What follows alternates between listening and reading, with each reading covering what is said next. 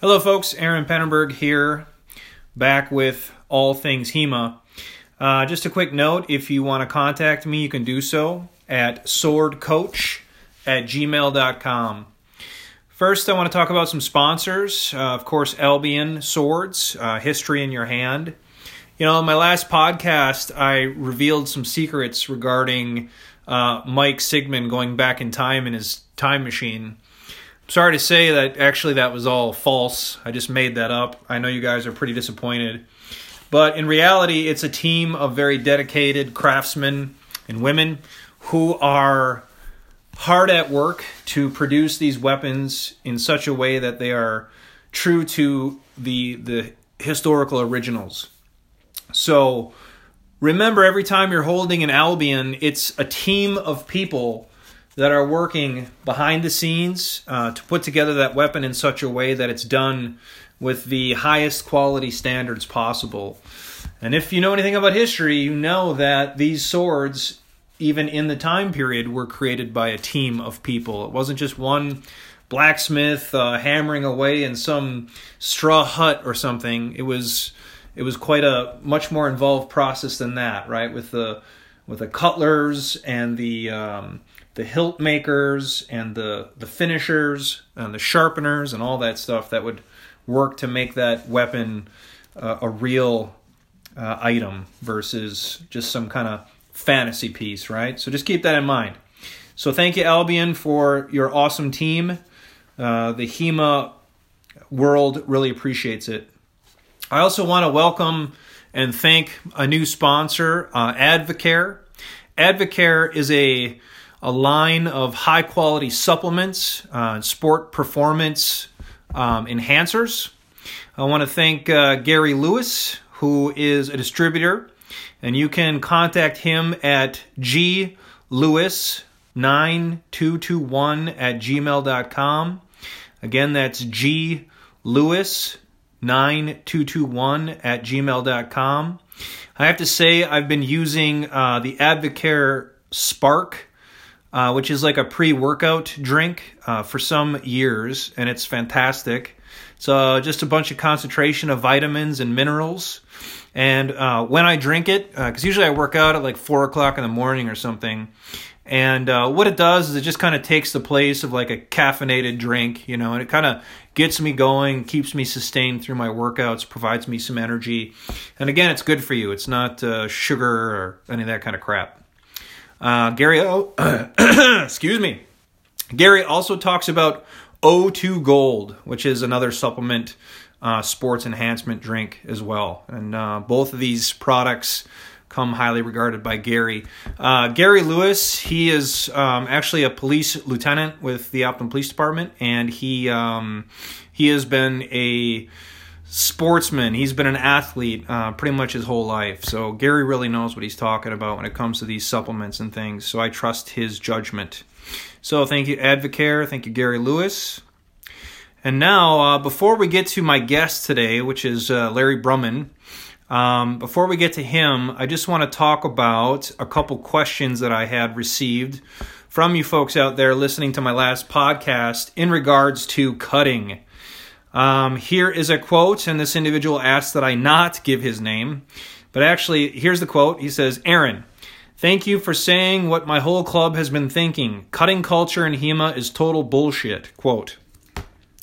I don't want to address this real quick.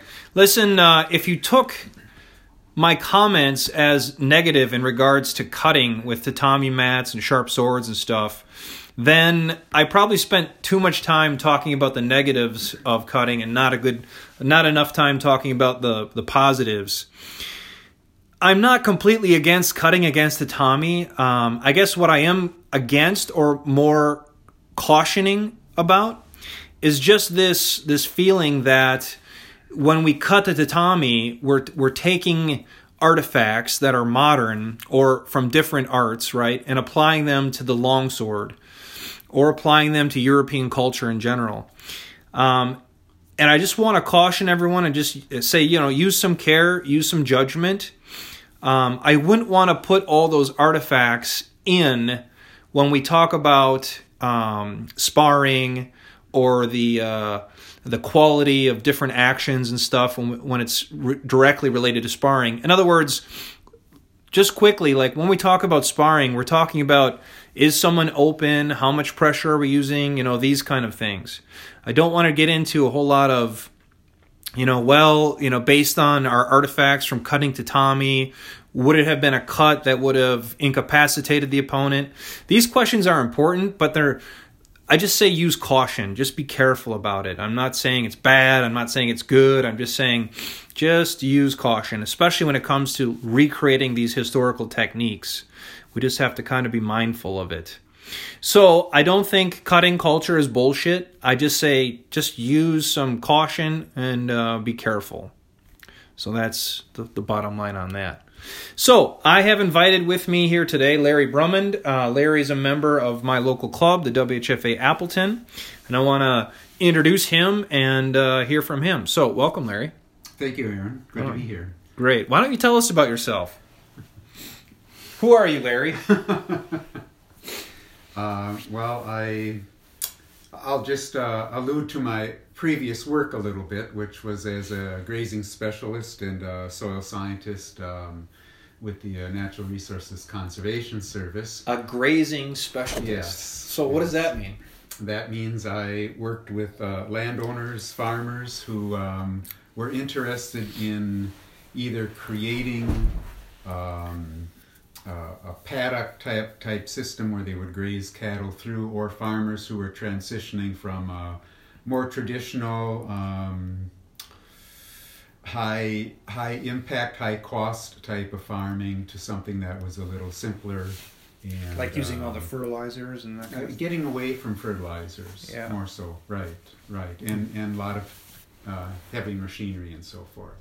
So it was a little more cost effective. It worked for some retiring farmers or some that simply didn't have the income to try and go into it full time. Wow. So other than that, I would also just consider myself a farmer. So have you farmed all your life? Grew up with it and worked with it quite a bit after high school till I went back on to university, and always have been part of it or doing it. Okay. So, yeah. Very cool. Larry's also my source for delicious honeys. He just delivered me a big jar of honey tonight. And can you explain this honey has got to be the best honey I've ever had in my entire life. I'm not even joking. Not because you're sitting here looking at me and just delivered me some more honey. But there's something about it that is just, it's delicious, of course, but I can't explain it. Can you tell me what kind of honey this is we're talking about? I can't tell you exactly where the bees go, but it's probably from sweet clover.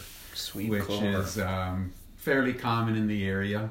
And it's a good source of nectar for bees, and so that's often what they go to. So you keep these bees on your property and yep. harvest the honey for the combs or whatever? Yep. That's fascinating. It's fascinating. Well, it's delicious. Yeah. I mean, if any of you out there are looking for honey, look up Larry Brummund's honey. How do they get a hold of that if they want some? They can ask me at class. Okay. What about somebody listening in another state? Oh, wow. Or another country? Well, I don't ship anything. Okay.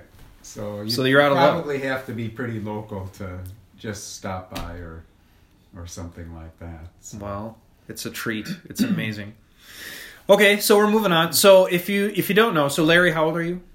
I am 63. 63. And how long have you been practicing with us? Would be about a year and a half. So a year and a half. So how did you learn about HEMA? There is a massage person in the same space that you share, and I noticed a couple of times when I went there, one of your Lichtenauer framed posters, and then also the one with all the different sword stances, etc. And I was curious because they were in German, and it interested me as a possibility of reconnecting with my German background, or at least it's generational, but the background. And so I'd ask Parney about it, and she introduced me to you, and we talked, and so I thought, we'll give it a go. Now, you're a German speaker. Modestly. Uh-huh. And you learned from your family? A lot of it was from family, and then I took it as a minor when I was at university, too. But it's much harder, I found, to try and pick up a language when you're older than just learning on the go as a kid. Right. Isn't everything harder when you're older? Definitely. So you just happened to come across us. Mm-hmm. Have you been a martial artist before this? Not at all. Not at all. This is my first sort of team sport, whatever, venture. Never had time for it when we were farming. So this is the first time I've been able to do anything like that. I've noticed, though, like when I first met you, right? Mm-hmm. I noticed you're carrying a knife usually, right? Mm-hmm. Now, is that just like part of the farming culture, part of the Wisconsin culture, or just kind of what Larry decides to take with as part of his equipment? It's definitely part of the farming culture, because you always had you had baled hay, so you either had to cut bales, or there are multiple things that you can use it for. So you either had a pocket knife as a kid, and then received this one off the belt as a gift some years ago, and so just have used that. Right. Cool. That's great. So you find out about HEMA, you're like, I'll check this out. What are your first impressions? Like, if you can remember, that's been a year and some odd months now, so you're starting to get very acclimated to the culture. Completely lost and drowning. Yeah. Do you think that is because of the nature in which we structured the classes or the lessons? First, I guess, just let's talk generally about how it is you felt about coming to class. You know what I mean? Like, what was it like for you? I was quite shy and feeling a bit intimidated. But I have to say, as far as that went, felt very welcomed by everybody there, and that kind of alleviated that fairly quickly. The shyness took longer. Right. Right. Okay, good. Was there anything in particular that held your attention? You know what I'm talking about? Like, you go to something and you're like, oh, this is kind of interesting. Or you go to something and you're like, okay, there's more to this, but this is bullshit, I'm out of here. You know what I mean? Yeah. What was it, I guess, that kind of hooked you? I think that any given night always was different. You didn't go with necessarily knowing that you were going to repeat the same thing, which kept the mind going as far as trying to grasp onto new concepts all the time, So each time you came, it was kind of a new lesson. It was always all kind of mixed up, so yes, exactly. Was that frustrating, or was that fun? It was both. Yeah. It was frustrating because I need repetition, but it was fun too because it opened one up from, how can one say, one has to look at a new thing. It doesn't have to be just, step by step or a very linear thing, as you've talked about before. It can come from all different directions, and so I was fine with it. So you were just kind of like, I'll deal with it. I will, and sometimes I'd get as frustrated as hell, and that's great. And I'd have to just take a few breaths or a few days away and then come back at it again. I knew I wasn't going to, give up or quit. It's just a matter of keeping on going. And why weren't you going to give up or quit? Why did you know that? I think I know that about myself. If I take something on, and I took some time to evaluate what your club was about. Had attended some of the things, over a year ago when you had them outside and that, just to get a feel for it, what was going on there. And so once I knew I was going to do this, I'm going to do it. Yeah. And not going to walk away. Look, I want to unpack what you just talked about. Because for somebody who's like in it all the time, this kind of stuff is super valuable and interesting. What were you looking at during this evaluation period or during this time where you were kind of like, is this a place where I can commit my energy and my passion, or is this something I'm going to pass on? You know what I mean? Like, can you speak to when you were doing that evaluation, even if it's like really informal, or maybe even just a feeling or something? Can you hit on that a little bit? I would say that I guess without using that terminology at the time, I was evaluating what was going on here. What was it, an ego thing for some? A place where people could batter on each other and flail away. What were the characters or personalities of the people in the club? Did they reflect what I was seeing in Aaron, I guess, what was all going on there? Did it look like a place that was accepting of different types of individuals, different backgrounds?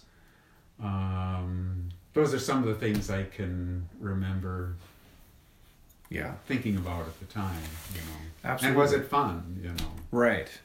Having fun.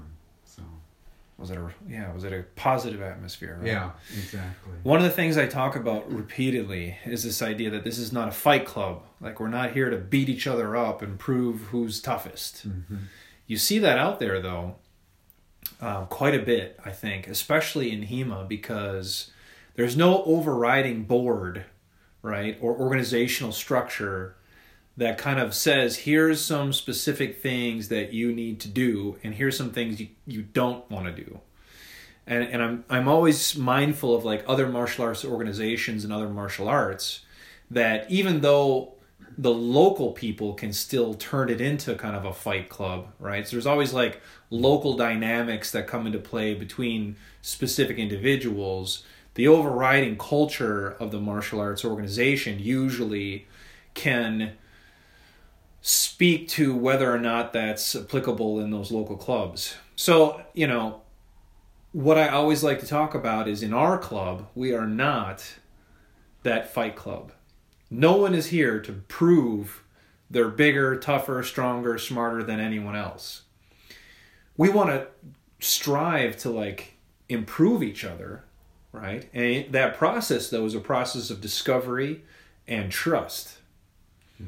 And so those are the things I'm constantly talking about, discussing. Is that something you picked up on right away, or is that something that came to you a little later, or? I think I probably picked up on it interiorly, and it was affirmed as I went along, that those things.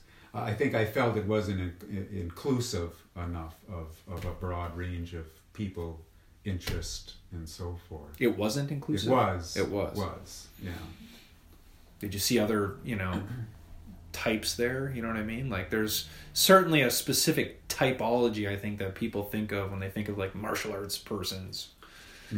I think what I saw, and was a little difficult for me, was that a lot of people already had backgrounds in other martial arts, wrestling, etc. And so they were already bringing, developed skill sets there, Right. While I am very athletic, and so forth, I never had, those types of, that type of background, to say bring that in. So. Right. No formal training in the past. No. Did you explore it all? I mean, were you kind of like aware of martial arts? Oh, sure. Stuff? Sure. But movies, culture, I mean... Movies, probably, mostly, yeah. When we think about European martial arts and that whole concept, is that something you were aware of previously before seeing what we were doing? Or is it something you just kind of discovered when you walked in to Parney's place? I would say I was aware of it, but hadn't had any experience with the actuality of it, as far as it being something that was done currently, I guess you could say. Were you aware of like the manuals and the masters and all? No. This is something that I think is fascinating because here, you are a man with a Germanic background, right? And kind of speaking German and learning about German, I mean, we've had conversations, Larry and I have, where we've discussed like European culture and this kind of stuff. I've always been interested in European history, but I did not know this stuff existed. Like in all of my research and readings about battles and, different personalities from European culture and history, I just didn't encounter it. I mean, it was one of those things that was kind of sort of in the background.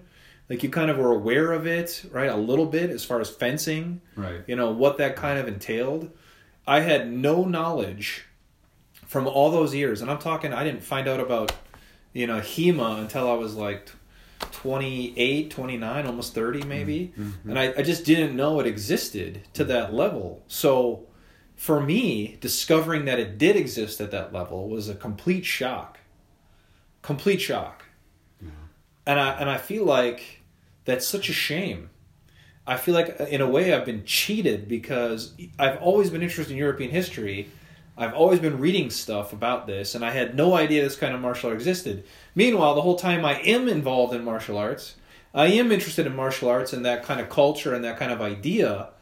And if I could have connected the two way back then, I feel like, all those years wouldn't have been wasted. So in a way, I feel kind of cheated by the historians and by the idea of European culture without access or knowledge to all this deep cultural roots. I think you were being prepared for it so that when you did become aware of it, it was the right time then. Man, no way. Because, I could have been 20 out there, doing this stuff. And, you're an older guy. I'm getting older myself, and I'm starting to feel the weight of all of my past, engagements and things. You know what I mean? Like I'm injured in different ways and I'm not healing as fast. And, I have to be more careful about how much time I spend doing X or Y activity. So like I said, I feel kind of like, damn, like I'm pissed off in a way that I didn't have access to this stuff sooner. And really that's kind of what I'm looking at as the charter or as like the mission of my life going forward. And providing, a facility, the WHFA, if you're not aware, the WHFA is going to be building a new facility in a couple years. That's, all fingers crossed and stuff. There's a lot of variables involved in these kind of financial adventures, but, it's one of those things that I'm committed to dedicating the next portion of my life to creating this place, right, where people, I suppose from Wisconsin and hopefully from outside of there eventually, can come and be immersed in this idea and this culture of European martial arts that we're calling HEMA, right? But in the past it was called many other things, But the idea is this European martial arts, this concept. What does it mean? What does it entail? And how can we teach it? How can we spread that word and that knowledge? I mean, can you imagine I just had a woman contact me saying she has a bunch of kids that want to do this. Like they've been following our stuff on Facebook and whatnot, finding out about us, seeing our news broadcasts and stuff. We were part of like a couple news programs, seeing the Around the Corner with John McGivern program, which is getting a lot of play all the time in Wisconsin and elsewhere. But basically it's a Wisconsin public television program that was put on that featured Appleton, the city of Appleton, where we are. And we were invited to be part of that program. So anyways, this woman emailed me and she's like, I have 4 kids. They're like 6, 8, 10, and 11. And on and on. And she's like, the oldest one was 11, I guess is the bottom line.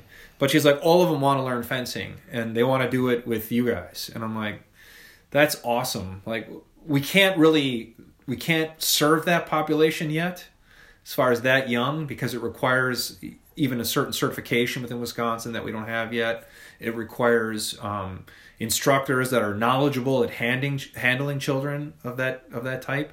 Plus, we'd have to modify our training program to kind of serve that generation, those different age groups and stuff. But the bottom line is, can you imagine having some place to go to learn about this stuff at that age?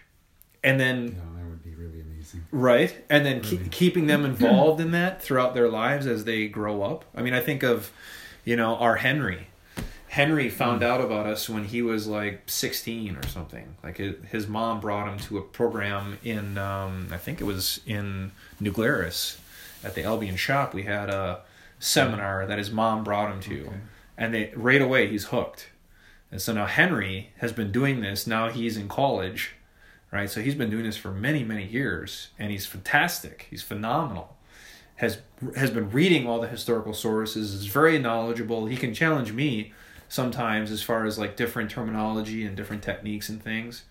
So it's one of those things where it's like, man, I'm kind of happy to be doing it, but at the same time pissed that it wasn't available for me. That he may be farther along by the time he's your age. Without a doubt. Not only will he be farther along, but he's going to have the experience of having us as a model. Sure. And not only that, but now he's going to have a physical place to go to, that is ours, right? And I say ours as like it's the European martial arts facility he can go to, and there'll be pole arms there, and there'll be sabers, and there'll be, sharps and whatever, you know what I mean? Mm-hmm. He'll have access to that stuff. It's not like you got to go searching for it and find it. I mean, you discovered it by happenstance. Yeah. I discovered it by happenstance. I remember exactly, I was doing a workout program, and this was just in the time when I was coming out of like a powerlifting, bodybuilding phase, and realizing like for me as a police officer, it was not very useful at all. Like people would squirm and struggle and stuff and try to get away from me. And, my 375 pound bench press at the time was useless. Mm-hmm. In fact, it was like it was worse, right? Because I had all this thick, immovable muscle, that impeded my movement and was uncomfortable and making me sick probably, you know what I mean? And on and on. And so it was, and really I think it's growing up with the image of like Arnold Schwarzenegger. Right. And I've thought about this very much. It's like, I was always involved in like, oh man, the Army is where I wanted to kind of spend my adult life. And so you grow up with like the idea of like Rambo and Commando, and this kind of stuff. And these guys are like bodybuilders running around like shooting from the hip, and that's the cool image. Right. So you're trying to emulate that image and become that in a way because you want to be that, right? And then you realize, well, that's fake. That's crap, right? Not only is it fake and crap, but it's also unhealthy. And then so you start discovering, and I think I did a search at the time for like alternative workouts or something. And I happened to find a video of somebody flourishing with a longsword. And I remember being like just shocked that implement, that object was wielded in that way. Like I was used to seeing like Braveheart and that kind of crap where they're just like smashing each other in the face with a huge sword, not thinking about, there's techniques. Mm-hmm. And not only are there techniques, but there's some master that taught those techniques. And not only is there a master, but there's several masters that were talking about the whole culture at the time. Yeah. Shocking. Mm-hmm. Shocking, and frankly infuriating in a way. Because where's all the information on this? Why do you think this stuff has been absent? Where do you think it's been? Oh boy. I excuse me. I think things get buried simply because history tends to move on for a while, and life, cultures, the military, whatever, it just isn't important anymore. And then there's always usually a few people or even a few schools that survive, but on a very small scale, limited scale, that keep it somewhat viable. But until it finds a person like yourself or other individuals that really bring it back to life, it just kind of sits there. And I think that's with many other things, skills that have been in the past. Very good.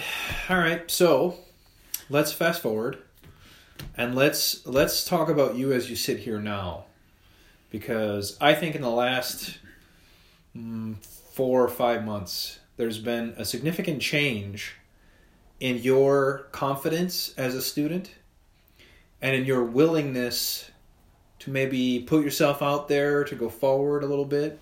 So in the next couple discussions, what I want to talk with you about is like starting now and maybe working backwards. I used to think of you in more firmly the enthusiast track, right? And we've talked about these tracks quite a bit, right? So in other words, if I'm thinking about teaching Larry in the past, I'm thinking about, I got to keep it light, got to keep it more introductory, I got to keep it a little more fun, I got to be a little more, not careful is the wrong word, but more open to kind of just letting you explore things for a while. And a lot of that has to do with the newness of a student, right? Sure. But it's also like, I don't really know yet where Larry's confidence is taking him. So it's one of those things where you leave it open to let Larry start figuring it out. So let's start with... Thank you. Yeah, let's start with like today. Can you tell the audience a little bit about some of the extra things you've been doing that I'm kind of talking about, if you know? You mean in relation to practicing these skills? Your practice. Or whatever? Okay. I think what's helped as far as, say, a bit more confidence or comfortableness with the whole thing is this summer I was working with one of our other students, teacher. He would come out a couple days in his time off, kind of to help himself as well as to help me. Who is this? Tim. Very good. To just work through a lot of this stuff, and it was fun, and it was more consistent. Than just say the Wednesday class and or the Sunday class, and so that offered alternatives to just work with this different stuff. And I have to say, when I was listening to your podcast with was Derek and Jeremy, was it? Yeah, and you were talking about the three pathways, the three tracks, as it were. I was trying to, you evidently tried to box me in earlier, but when I was listening to these, I thought, well, maybe, and then the second one, well, yeah, there's the historical aspect as well, and the third dealt with more just competition and so forth, and I thought, well, I'm not there yet, but I don't tend to confine myself quite as much as your three tracks were giving you. I thought all of these we'll just see what fits as I move along here. I don't see myself a lot right now as big into the competitive side of it, but I thought that's not something that's off the table. Right. It's just a matter of when I feel my skill set is sufficient enough that I can make a choice as far as if I want to go into that direction more and do more of that. Very good.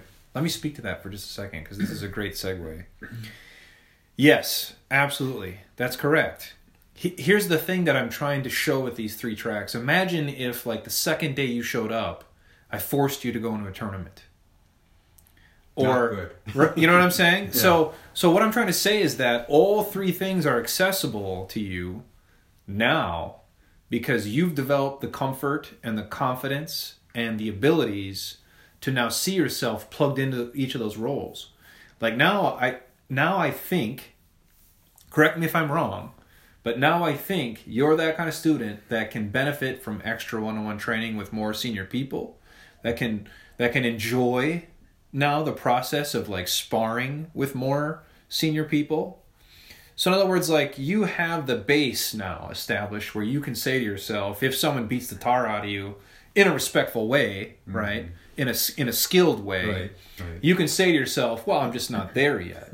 It doesn't mean that, like, you as a person, as an individual, aren't worthy or aren't capable.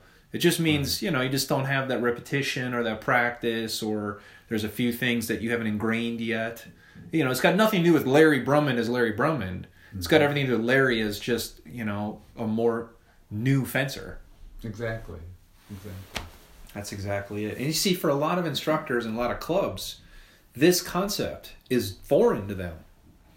They just take everybody that walks through the door and they're like, here, go against our killer out there. And then they beat the shit out of them, right? And then the person's like, geez, that wasn't very fun or very educational or whatever. You know what I mean?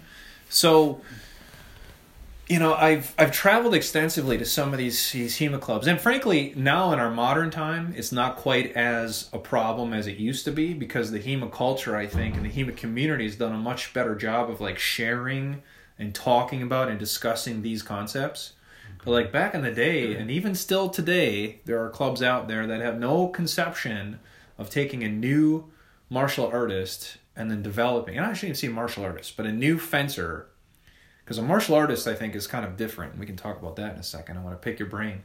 But, a new fencer and like chucking them into stuff which they're not at all ready for. You see it today in tournaments still, where they just chuck people into some of these roles and they're out there getting their asses kicked in ways that are not helpful. Like you can go against somebody who's very skilled and learn a lot, and then come out of that renewed, right? And almost like redouble your efforts and use it as motivation. But okay, so that's you sitting here now. So let's recap what it is you did on your own. And that's basically you're getting more training outside of the normal classes, right? Right. You're reaching out to people. You've reached out to me. You've reached out to a couple other instructors to say, hey, look, can I get some extra time? What else is going on with you, Larry? Well, just working on my own with some of the things, and that was quite a bit more in summer. In winter, it's been a little harder with the weather, but right, just out, on the lawn, trying these different things. So flourishing, and I can't think of your pattern on the wall. The Senyo? Yeah, working with that quite a bit. How about a Pell? Did you build a Pell or something? I haven't done that yet. I've looked at what you have there and want to do that. That seems like a fun thing. I could use box elder trees, as well, but I think I'll work on something that's already dead. Right. Probably the original Pell, though, some kind of tree or tree branch, sure. Right? Imagine yourself as a kid with a stick, just whacking the crap out of trees. Would have done that, yes. It's pretty cool. So let's go just before that stage, because frankly, okay, so what I'm talking about is, so we're going backwards in time with Larry, and Larry's at the point now where he's like training outside of class, he's drilling and doing techniques and practice on his own time, as kind of a workout, as an exploration of the different techniques and trying to ingrain that stuff in your muscle memory and becoming familiar with them. Right. Yeah. Right. So it's not such a new concept to you when you walk through the door. Right. So it still sometimes is. I mean, and when I get into the, like the fight night, scenario, I just kind of go a little bit blank, which is where the cellular memory, like you talk about, would help. Because I can do certain things, but can't remember the other things I know. You get in there, and I can't pull it all together. I think I emailed you kind of a little bit of what I was trying to get at there. So I sort of work from one angle first, and then forget the other stuff like defense. Yeah, I wish I actually had that email that you sent me up, but. To summarize, and I love getting that kind of stuff from students, because what it shows me is not only that you're still plugged in, right, and interested and passionate, but it also really is very indicative of the journey from fencer to martial artist. And that's something I discuss a lot too, and actually came to my own realization in my own journey as I went from like, oh shit, I didn't know swords could be used that way, to like, holy cow, they have a whole methodology, to, oh my God, like they have masters, and I can't even believe it, all these masters like knew each other and like worked through the thing and had schools established and, all that kind of stuff. I forgot where I was going with that for a second. So basically, I know what it was. So basically when my students email me certain things, I start to see along their journeys like correlations. So in other words, like other students will be like, "Oh, Aaron, like this cool thing happened to me the other night when I was sparring. Like I thought about using a technique, and then I saw the opening, and I used the technique, right?"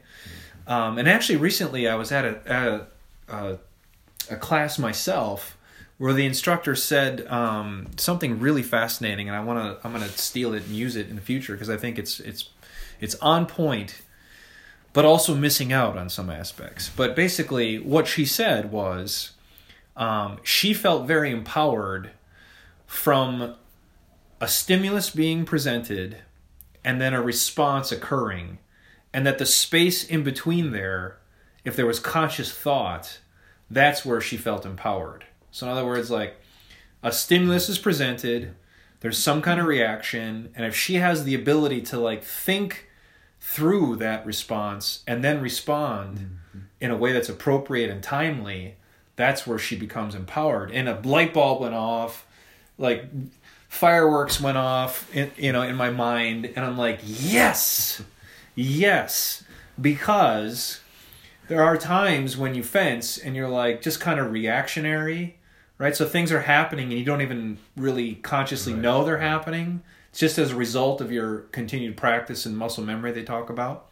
But there are definitely times where you see something happening and almost have the ability to like, you know, those movies or those ideas where you like step outside yourself and you're like seeing it happen third person. Yes. And you're like, I know exactly what's happening. And then you're like, I'm going to do this. And then you jump back in your skin and you do it and it works. And you're like, yes. It seems like time slows down. Yeah. Quite a bit within a space where it really isn't. But for whatever reason, you can slow down enough to see it and then jump back into it. Yeah.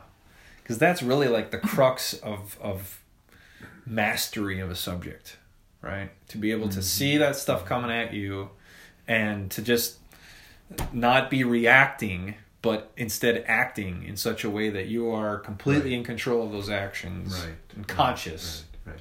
I'll look forward to that. It'll happen. It'll happen for you, I'm sure of it.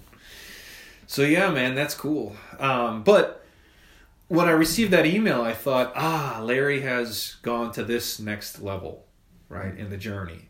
And there's always those opportunities where people level up, right, where your peers recognize in you that confidence or that ability or that capability, and it's like obvious, right? So that's one of those things I always look for in a journey of somebody going from just learning about fencing, learning about different tactics and techniques to becoming a martial artist, which is very different. So are you thinking of yourself as a martial artist now, or as somebody who's just experimenting with fencing? Kind of set you up for that, didn't it? You did. I don't think I am yet. I'm aware of it, but I don't think I'm saying Larry is now a martial artist or getting there. Why don't you think that? What piece is missing from your development that would say to you, I'm not quite a martial artist yet? I would say when I feel my skill is sufficient to work with some of your are they senior scholars, whatever, and feel I can hold my own better. Then I would say I must have reached something that I can do that. So then I would be more comfortable. Calling yourself a martial artist? Yes. So is the martial artist tag, that identity, is that some kind of... That's completely new for me, so how I would identify it, I think, takes me a little while. Did you ever see those, what are they called, those moments in movies where they're like, okay, I'm going to get my training on, and the music's going, and they're like, what are those called? What is that called, right? It's kind of a lead up to... Yeah, what is that called? I don't know, but... Montage. The training montage. That's what I was thinking of. There's always those points in the movie, right? Where there's like... It all happens really fast. Right. It's amazing how quickly they become amazing. But that's the reason for the montage, Larry. Yeah, they're just like showing you these are months and months happening in like the blink of an eye. But if I could say to you, like, look, man, you know, you've got all the ingredients, right? All the ingredients are starting to percolate. Like, you've got the... This is what I'm trying to say to you. Like, you've got the solo training going on where you're practicing on your own time, on your own dime, I like to say, right? You're doing your own... It's beyond just a class. Mm-hmm. You're doing that. You are reaching out to people, getting additional training, saying, hey, I don't quite understand this, that, or the other thing. Can you spend a little time doing this with me, right? So you got that going on. You're starting to go to fight nights more, which is like our sparring only night, right? Mm-hmm. You're doing that more, so you're confident and comfortable doing that, which tells me something. You know, you've reached out to me. Yeah, right? You've reached out to me a number of times to say, hey, look, I'm starting to feel a certain way. This is kind of cool. Like, you know, you don't even have to respond. I'm just telling you this, which is cool because what that says is like you're making a statement. Right? You're not asking a question, doubting. You're making a statement saying, I'm saying this to you. You don't need to respond, but this is where I'm at, right? And that's important. So for me, I'll tell you this. For me in my journey, because, you know, even though I had a martial arts background, I really wasn't committed to any particular martial art because for me, culturally, something was missing. And eventually I'm going to have you back. We're going to talk about like a moral code and moral compasses and this kind of crap because I'm really interested in that stuff. But for me, it was always like, you know, they were I thought, being unintentionally disingenuous with the exploration of a culture that they don't quite espouse to or they don't belong to. So in other words, like, you know, and I don't want to come off as, you know, getting into any kind of politics or, you know, any kind of racism or anything like that, you know. But all I'm trying to say is this is a for instance that I can sum it up the best. And, you know, I don't care what you want to explore. That's your business. You know what I mean? Like, I'm not trying to say, like, oh, if you're a European guy, you need to do European martial arts. It's not all what I'm saying because there's a lot you can learn from all these other cultures and explorations. Yeah. But I did get into an argument one time with a guy who's, you know, he's got like a Polish background. And I know him well, so we talk about this kind of stuff all the time. But he's a Polish culture, Polish background, that's his heritage, and he espouses all about like Japanese martial culture from like the 14th century. That's all the guy knows. It's all he talks about. It's all he is like really passionate about. Mm-hmm. And you know, one of the aspects of that culture, right, is the protection of that heritage as a culture. So in other words, like they're very insulated at the time in the 14th century. They're very specific about like our culture is best, all the other cultures are inferior, and so we're protecting that idea, and that's what he's excited about. And so I'm like, look, man, you're studying a culture which was very insular and very specific about the fact that their culture was better than all the other cultures. So since you're studying that and espouse to that and think that's like some kind of higher level, doesn't it make sense then that you would think about your own culture that way? Or at least explore your own culture? To say, well, what were the Polish doing in the 14th century? Which it turns out some pretty fucking fantastic shit. You know, some pretty amazing martial stuff is going on in his own culture at that time. So for me, the dichotomy of that, like, dude, you know, you've got to at least acknowledge that this is kind of fucked up in a way, right? You know, and we get in these arguments constantly. But it's one of those things where, for me, I didn't think of myself as a martial artist until and it's kind of a legendary story for those that know me, but the story of the Shinai guy, right? Have I told you this story yet? I'm not sure. Okay, I'm going to briefly... I asked you about some of the background, but I'm not I'm going to briefly talk about this quick because I think our podcast is getting long already. And we haven't had you talk much.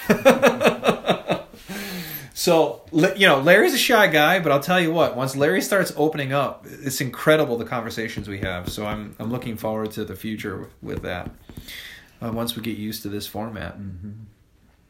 And it's kind of a thing, by the way, for those that don't know, but you can have awesome conversations and then like, hey, we're going to do a podcast, and you start the podcast machine and everyone clams up and is like, oh shit, now I'm being recorded.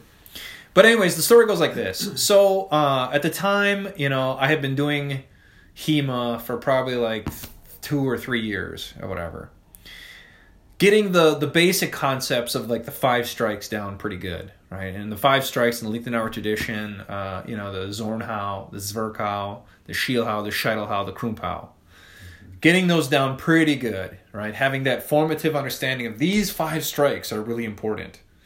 I didn't really know why exactly, or like, am I supposed to do them all the time, or some of the time, or in specific times, or what? Didn't quite have all that down yet, but understood these were important. So I'm at this carnival, at this festival actually. It was billed as like a Renaissance festival up in Michigan, and they had us come up there to do demonstrations of techniques. Well, and I'm much younger at the time and stuff, so I'm like, I'm going to take on all comers, right, kind of thing. So like there was a pit kind of that we had constructed, and my club at the time was like 4 dudes. We set up this like pit where people could come and challenge the European martial arts champion, right? We didn't say martial arts, but the swordsman. Mm-hmm. Well, this guy presents himself, and he has almost like a train of followers that are with him. And I don't know how he found out about this thing or that I was going to be there or whatever, but he had traveled a long distance to come there and meet me in battle, was his terms. And so he's this guy that's like super fit. And by super fit, I mean like, remember I was talking about like the heavy muscle? Right. Not that. Okay. This guy's doing the splits and, doing somersaults and all this crazy shit, and he's got the whole thing going. Like I think he had like a big robe on at the time. Like he was just, I think that's all he did probably constantly is just, and probably ran his own little school or something. You know what I mean? So he's like, hey, are you the main guy, the champion? And I'm like, yeah.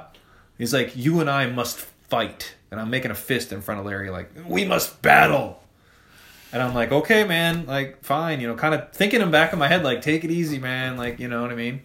So I want to have this excuse me, I want to have this discussion with him about, like, what's going to count or what kind of safety gear we're going to have. And he's like, no safety gear, first blood, all this kind of stuff. The guy's, like, super intense.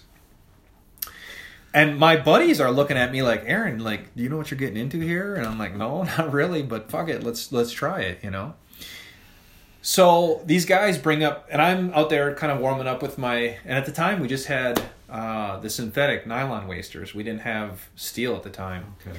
So I'm warming up with this synthetic waster, and whatever, and he's kind of eyeballing me a little bit, and he's like, okay, like the battle's on. And I'm like, all right, I'm ready. Well, he's warming up and stuff, and then he goes out there and just kind of like puts his arms down by his side, and his attendants bring these 2 bags up and open the bags in this whole like ceremonial process almost.